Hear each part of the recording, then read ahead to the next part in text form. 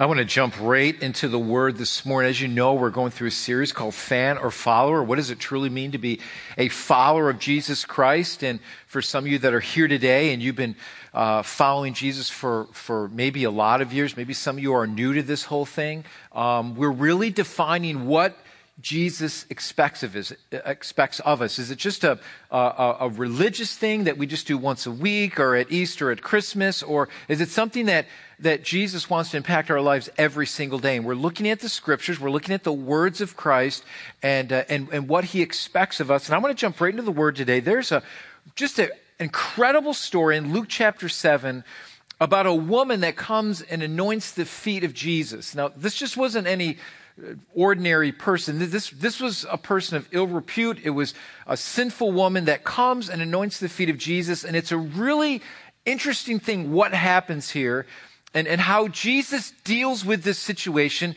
because there's a bunch of religious people that are looking at Jesus to see how he handles this situation.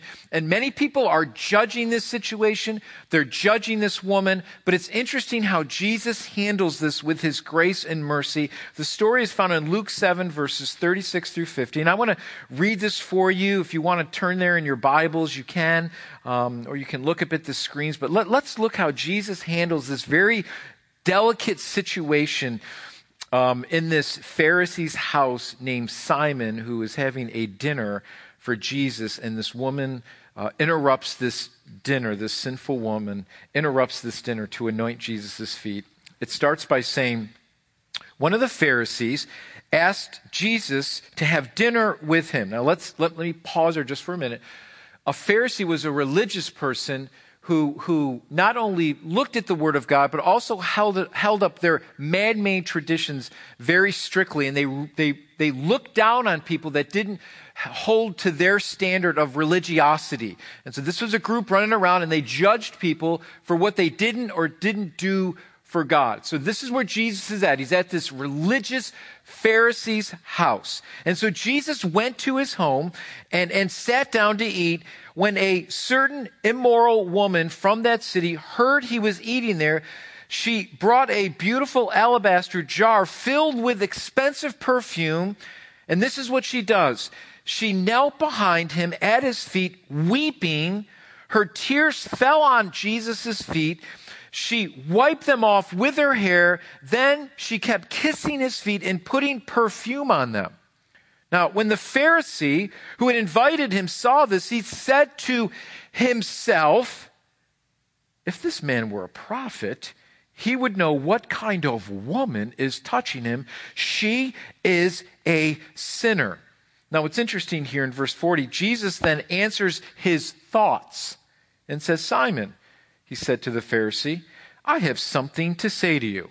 So he says, go ahead, teacher, Simon replied. And Jesus shares this story. And Jesus tells him a story. He says, a man loaned money to two people, 500 pieces of silver to one and 50 pieces to the other, but neither of them could repay him. So he kindly forgave them both, canceling their debt. Who do you suppose loved him more after that? And Simon answered, I suppose the one for whom he canceled the larger debt. That's right, Jesus said. Then he turned to the woman and said to Simon, look at this woman kneeling here.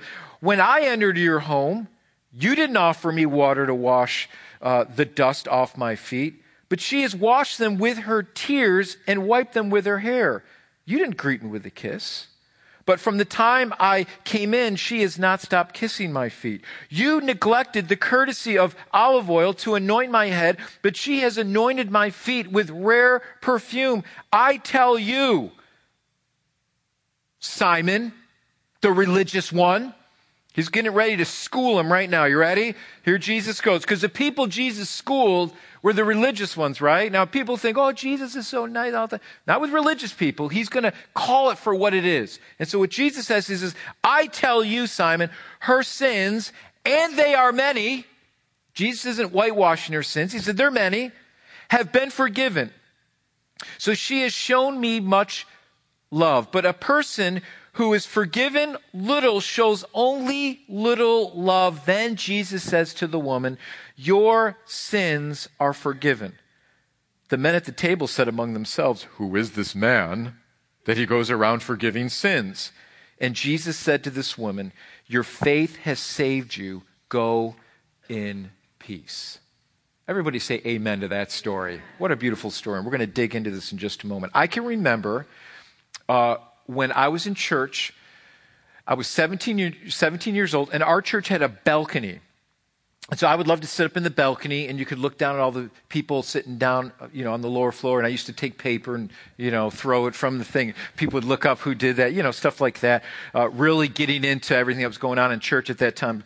But anyways, I remember I'm going to really don't judge me right now, okay? Because I was 17, but I would look around and see what pretty girls were sitting down on the bump. So I would look around, and I remember noticing this one pretty girl who had a ribbon in her hair, and she dressed really preppy. If you guys remember what that was. She had Docksiders on, her collar was flipped up, epitome of preppy, and that was my wife, Kathleen. So I'm looking down, I'm like, woo, who's that girl down there, right? Just totally listening to the message, right?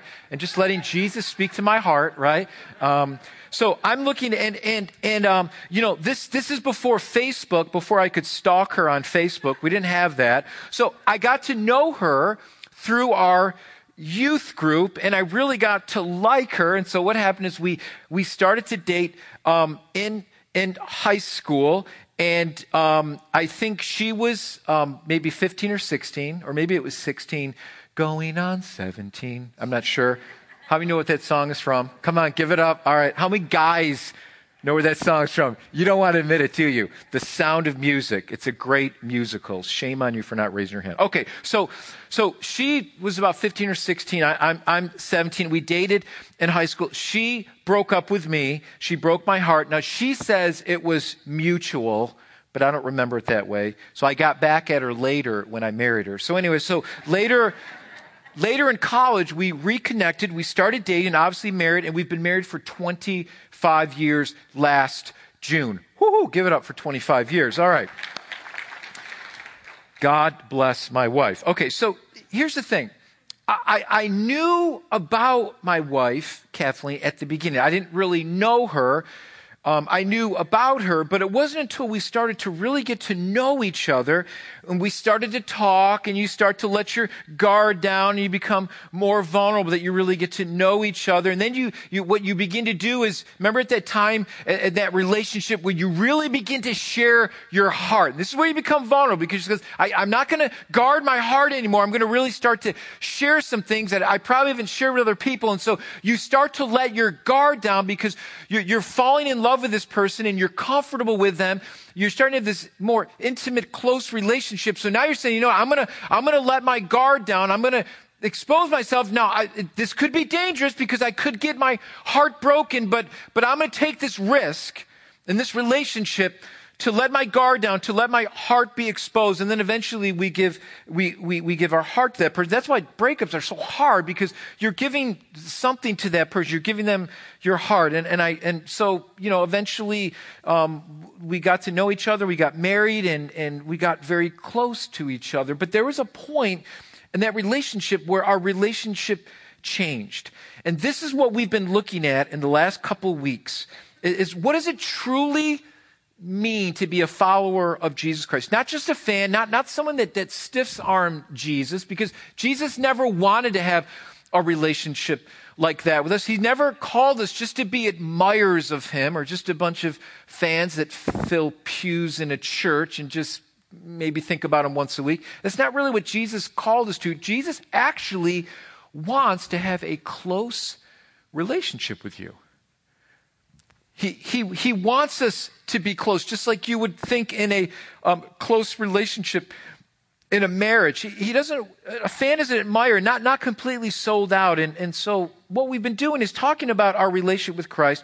Am I merely a fan who thinks about or knows Jesus, but really hasn't dedicated to leave everything and to really follow him and to become vulnerable? Or am I following Jesus? Jesus calls us to follow him, not simply admire him, to deny myself, to take up our cross and follow him. And so he calls us to lay down our lives and become his willing and obedient servants. And it would be easy for us to know about Jesus, to study about Jesus, to quote scriptures about Jesus. But Jesus wants he wants to know us personally. He wants to have this intimate relationship with us, just like you would see in a marriage relationship. Now, I know my wife. I know her voice. When she calls me in the store, I know her voice. Why? Because I've spent my life with her. She knows me better than anyone else. She knows my shortcomings. She knows my likes, my dislikes. She knows my taste. She knows my sense of humor. Why? Because we have this intimate relationship with one another. Here's the point I want to make. God wants to make it personal. God wants his relationship with you to be personal, not religious. Can I get an amen? Okay, and let me say this before you think, what is Pastor Barden talking about? Religion is man's attempt to try to reach God in their own strength, and they set up the perimeters of how close they want to get to God. So listen now, you listen closely, because this is what we do. What we tend to do is we think, if I just put in my time, if I punch my time clock, if I go through these religious things, then I've done my duty with God, and then I can live my life the way I want to live it. Right? So I go to church for an hour and a half, and by the way, Marie, now I'm going to preach twice as long.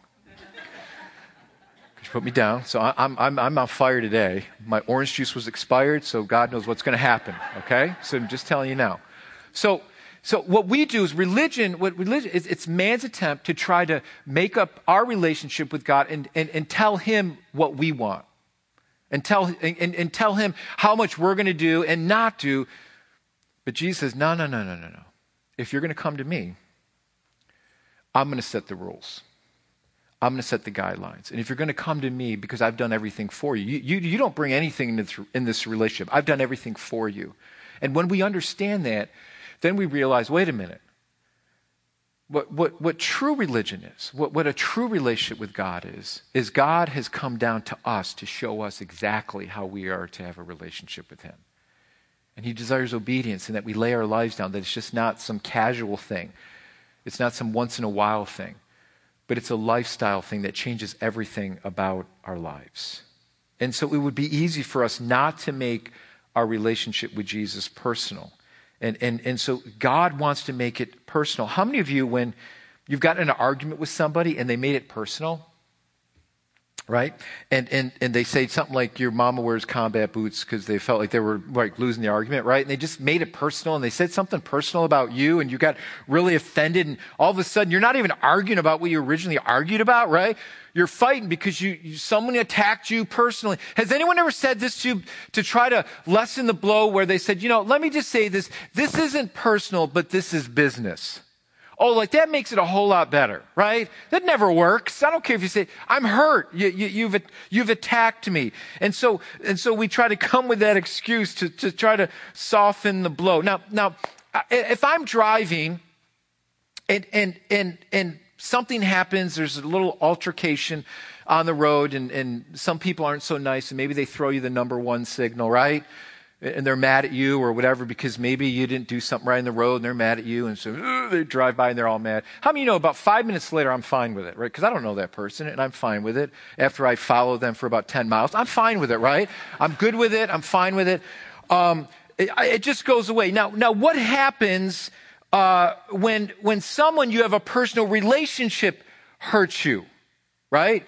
That stings. That hurts. Why? Because I have a personal relationship with that person, and it means more. There's more at stake. I've given more to that relationship. And here's what God desires from us. He wants more than just an intellectual relationship with you. He wants more than just this casual relationship with you. He wants it more than just this business relationship with you. He wants more than Jesus, I'm just going to go to you when I need you type of relationship, right? That's not what he desires. He wants this close, intimate relationship that's an everyday thing, that he's leading and guiding our lives. Not just this casual business, Jesus, just when I need you kind of a thing. And see, this is what I love about this story in Luke. Because what this story in Luke shows us is that there was something different in the way Simon treated Jesus and the way this sinful woman was treated by Jesus. You see, what did this woman know that Simon didn't? Well, what she knew is this, is that God wants to know us intimately. That it's not just this business or casual thing, that God wants to know us intimately. Now God actually wants to know us. The God of the universe, the God that created everything, the moon and the stars and the galaxies, actually wants to know us individually and on a personal level. Now, the word know is a very interesting word in the Bible. And it basically, we see this word used over and over and over again, specifically in the Old Testament. And basically, it's this Hebrew word for know is actually this word yada. Yada, yada, yada, right? There's a word. That means you're like, really, that's a word? It is a word. It means to know. Yada means to know. And it says it was first used in the context of relationships. And so we have to go all the way back to the book of Genesis. And Genesis 4:1 gives us a little insight into this word know. And so God literally wants to know us. Genesis 4:1 says this. It says, now Adam knew Eve, his wife, and then she conceived and bore Cain. Now, the word know there, the Hebrew word yada, means to know and to be known completely. So God uses this word yada to describe the beautiful union between a husband and a wife, this union between Adam and Eve, and it was not just a physical thing, it was intimate on every level. The union between a husband and wife is supposed to be beautiful and sacred. The union of marriage between a husband and a wife is to be sacred. It is a union that God brings together.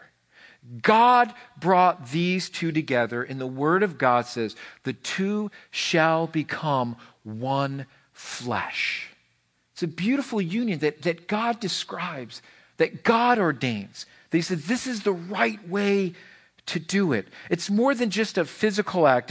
It's about coming together in this sacred act of marriage. And what's interesting about this word, that if you trace it through the Old Testament, you will see it used over and over and over again to describe our relationship with God. Isn't that interesting that God uses the marriage relationship to describe our relationship with Christ? In fact, the Apostle Paul, the best illustration that he could use to describe our relationship with Christ was through a marital relationship that God ordained from the very beginning in the book of Genesis. Now, this may sound strange, but if you think about it, it makes perfect sense. God doesn't want some cheap, casual relationship with us. God desires to have the real thing. Our relationship with God should be like our relationship with our spouse. It should be like a committed marital relationship. Committed, sacred, meaningful, and beautiful. Now, I want you to listen to the way David describes God's relationship with us. This is so good, and I love the way David describes this in Psalm 139, 1-4. Listen to what he says. David says, and he makes it, I love this because you can see that David, even with all his mess ups and all the wrong things that he did in his life, desired to have a relationship with God. And that's why he's described as a man after God's own heart. I mean, it's amazing. With all his mess ups and basically breaking all the commandments, he knew where to turn. He knew where to find forgiveness. That ultimately his strength was in the Lord. And listen to the way he describes his relationship with God. He says, "O Lord, you've examined my heart and you know everything about me." Isn't that a little scary? God knows everything about us. There is nothing that you can hide from God. Isn't it amazing that God knows my heart and everything about it, but yet he still receives me? I don't get that sometimes because so many times we make so many mistakes and we don't deserve his grace.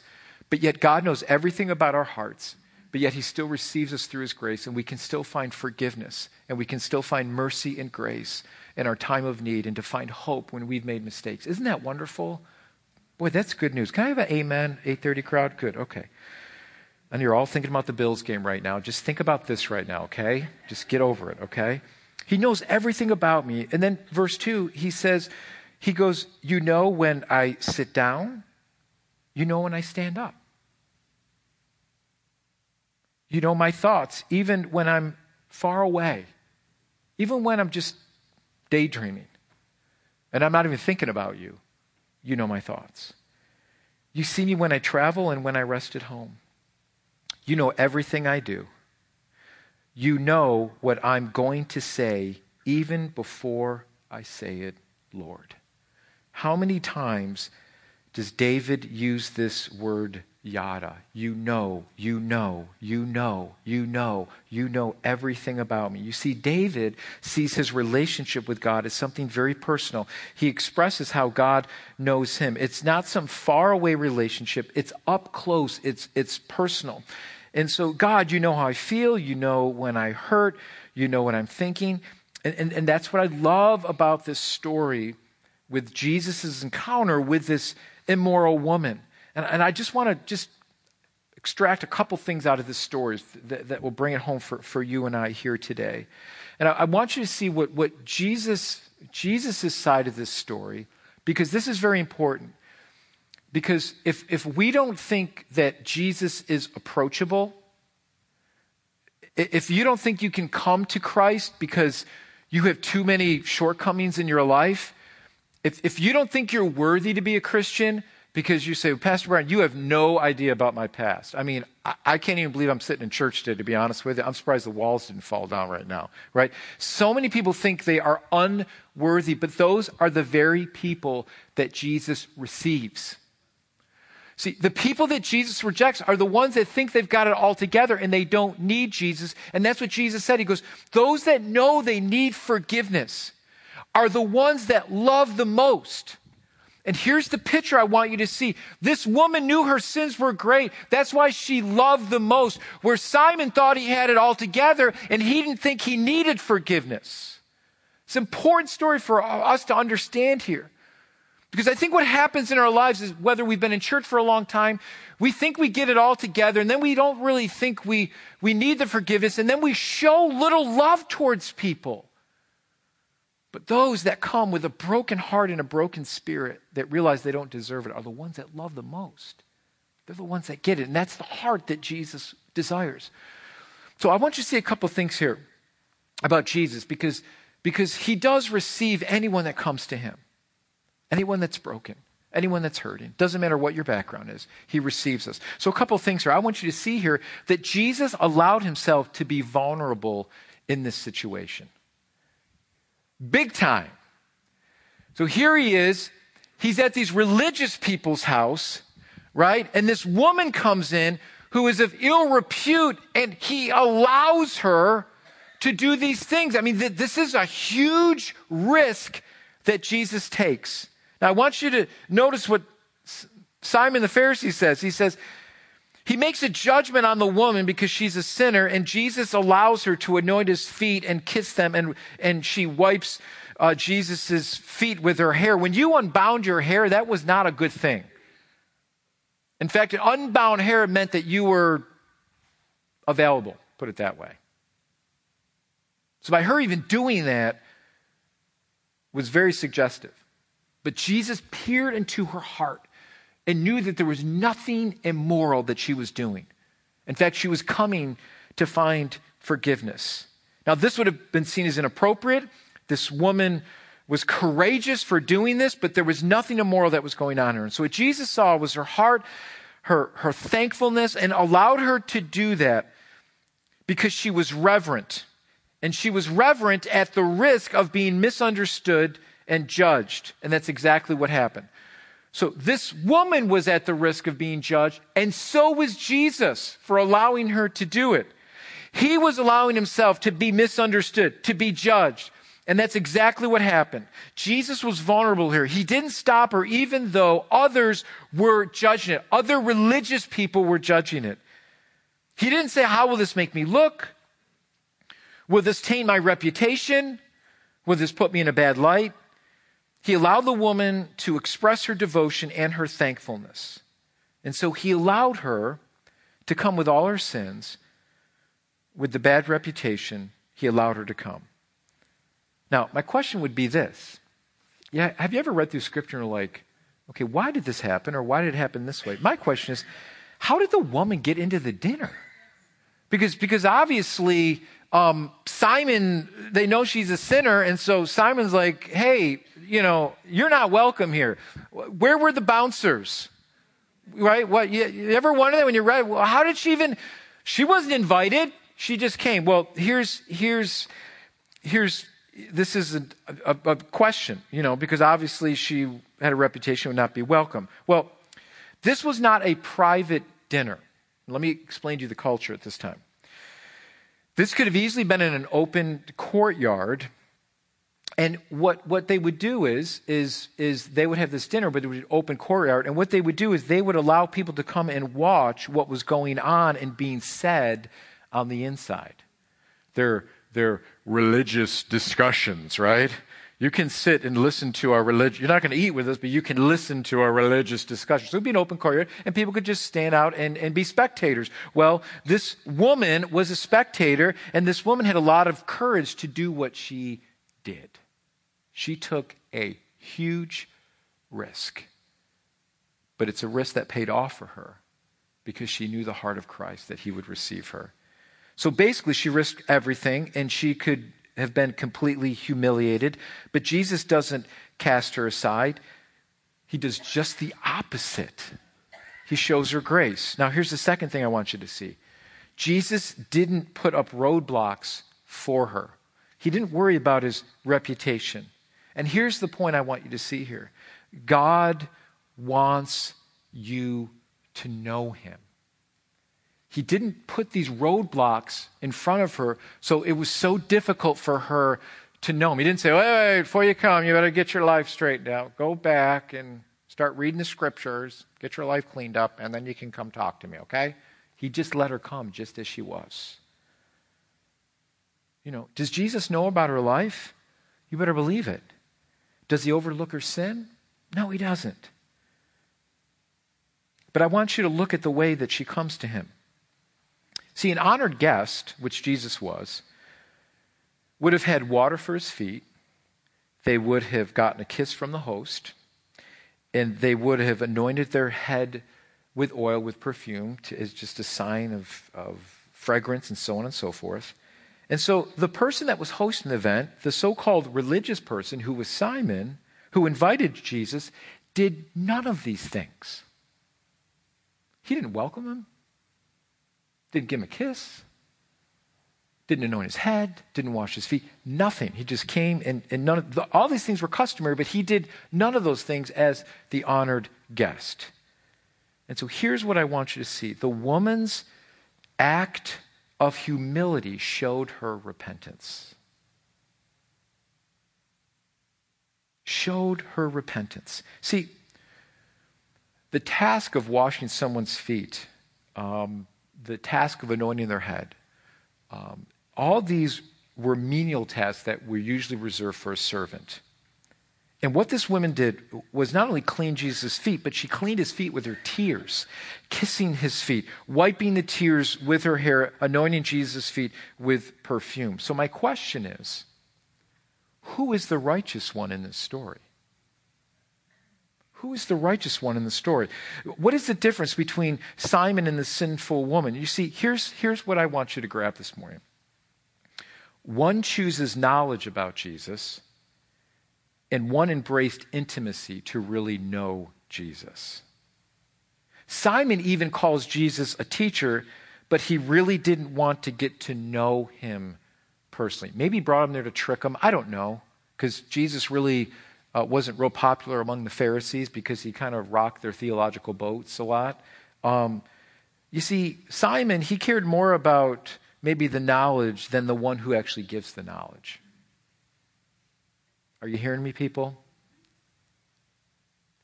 See, becoming intimate causes me to become vulnerable and exposed. See, my intimacy with Christ, wanting to know him and what he did for me, is what drives my knowledge to want to know him, to become obedient to him, to serve him. Jesus even says in the last days, there's some that are going to come to him and say, Jesus, didn't we do all these things for you? Didn't we cast out demons? Didn't we do all these great things? And Jesus says, depart from me, for I never knew you. Yada. I never, yeah, you did a lot of things for me. Great. But you didn't have a personal relationship. I didn't know you. I don't know you. I don't know you. And Jesus wants to know us. In fact, what Jesus does is they asked Jesus one time, what's the greatest commandment? You know, there's 613 laws. You break one, you break them all, and that's why we see the Israelites failing miserably, and that's why Jesus came to fulfill everything for us. And so you have these 613 laws, and someone goes up to Jesus, well, what is the greatest commandment? What's the one that we're supposed to follow? What is it? Tell us out of all 613, what are we supposed to do? What's the greatest one? And what does Jesus say to them? He boils all 613 and he boils it down to 2. And he says this. He says, love the Lord your God with all your heart, mind, and soul. And the second is to love your neighbor as yourself. What does he boil it down to? He boils it down to love. Know the Lord your God. Are we supposed to serve him? Are we supposed to be obedient to the Lord? Should we read his word? Should we grow in discipleship? Yes. But if it's not preceded by my love for the Lord and my desire to know him personally, all that stuff is just knowledge. Jesus wants to know us. Here, just catch this. Just stay with me because we're going to wrap. I'm almost done. You're welcome, Marie. So I'm almost done here, okay? Listen to what he's saying here. Here's the problem with Simon. Simon hides behind his knowledge in fear of being exposed. For this very reason, he was just as sinful as the woman. And here's what we can do. Just catch this one. Here's what we can do. The problem is we can hide behind our religiosity, right, and not really know God. We can hide behind doing things for Christ, which is great. We need to serve him. But is he really speaking to your heart? It's great. We need to serve the Lord. That's what we need to do, because when we know that Christ has saved us, and there's that gratitude that there should be love and service unto him and serving one another. All those things are wonderful, and we should be doing those things. But if it's not motivated by my love for Christ, then it's just works. And I'm actually doing it for myself and not for him. You see, Simon just had this knowledge about the Lord, but he really didn't want to get to know him. This woman, with all her sins, really wanted to know Jesus. She understood that he was the one that could forgive. That's why Jesus could say to her, your sins are forgiven. Your faith in me has healed you.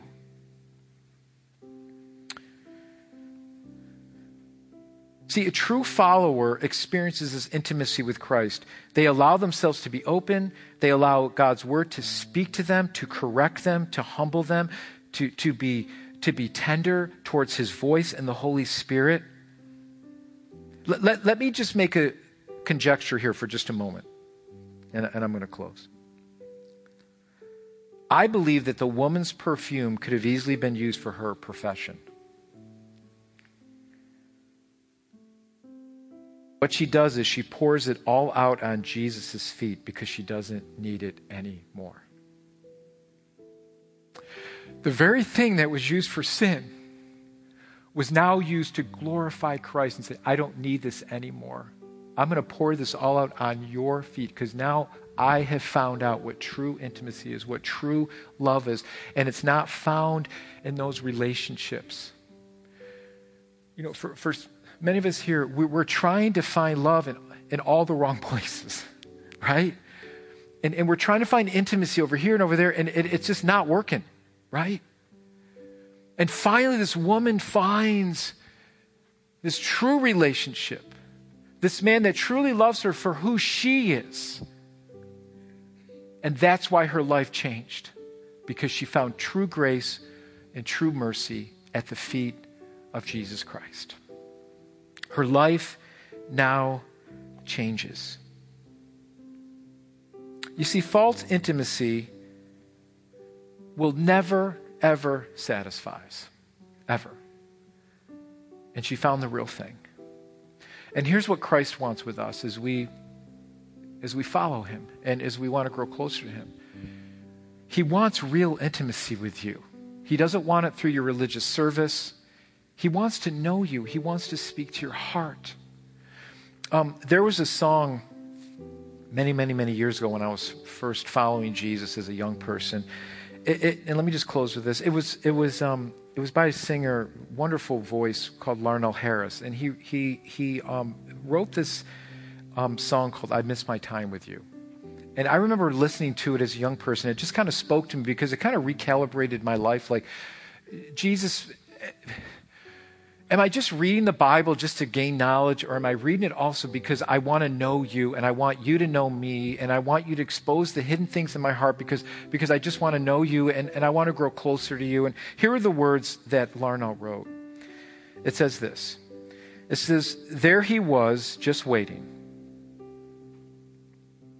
In our old familiar place, an empty spot beside him where once I used to wait, to be filled with strength and wisdom for the battle of the day.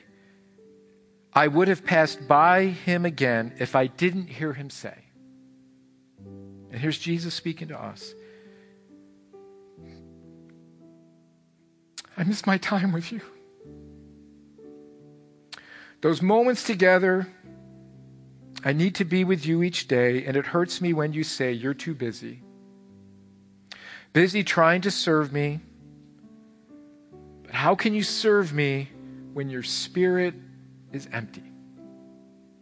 There's a longing in my heart, wanting more than just a part of you. It's true, I miss my time with you. What do I have to offer? How can I truly care? My efforts have no meaning when your presence isn't there. But you will provide the power if I take time to pray. I'll stay right here beside you, and you will never have to say, I miss my time with you." Where are you with the Lord today? Is he speaking that to your heart? Has your Bible reading gone numb? Do you feel like your prayers are bouncing off the ceiling? Do you feel like you're going through the motions and you just feel dry today? I believe the Lord's calling you back to say, hey, come back to me. Let me speak to your heart. Let me humble you. Let me change your heart. I want to know you. Yeah, I know you made mistakes. I know we all mess up. Jesus knows all that, but he just wants us to come back to him and renew that relationship with him so that Jesus can place the fire back into our bellies again to want to know him and seek his face every single day. So I don't know where your relationship is with Jesus today. I don't know where it is, but I want to let you know today that Jesus isn't putting anything before you. He's just saying, come. I've been here. I've been waiting. You know, I haven't moved, but you've gotten real busy. And that's not to put a guilt trip on anybody. That's just to say that's how much he wants to know us. He wants to make it personal. The point of it is Jesus wants to grab your heart at so many times where he just breaks it and just says, hey, Barden, that's not what I want for you. Barden, what are you doing there, Barden? And just let him speak to you. Let your heart be tender. I believe that if our hearts are tender before the Lord, it's going to keep us from a lot of heartache and a lot of strain to other things. Because his word is going to speak so loudly to you. Because you're going to be more than just hearers of the word. You're going to do it, as James says. So let me encourage you today to get along with Jesus. And just let him speak to your heart. My prayer is that you're doing your 30-day journal, that's changing you, that's causing you to look at your life in a different way, I'm really praying that is speaking to your heart. That when you read the word, you apply it to your life. That it's just not, you're just not reading it, but you're applying it. It's applicable to your life. Like, Jesus, what do you pray? God, what are you speaking to me in this? What do you want to say to me here? And there are times where those words will jump off the page and you'll be like, whoa. And there'll be times where you're just going to have to read through it. You're going to have to suffer and just read through it, because later it's going to come back. You're going to be like, man, I did read that. It didn't mean anything to me then, but it means a lot to me now, right? Stay faithful.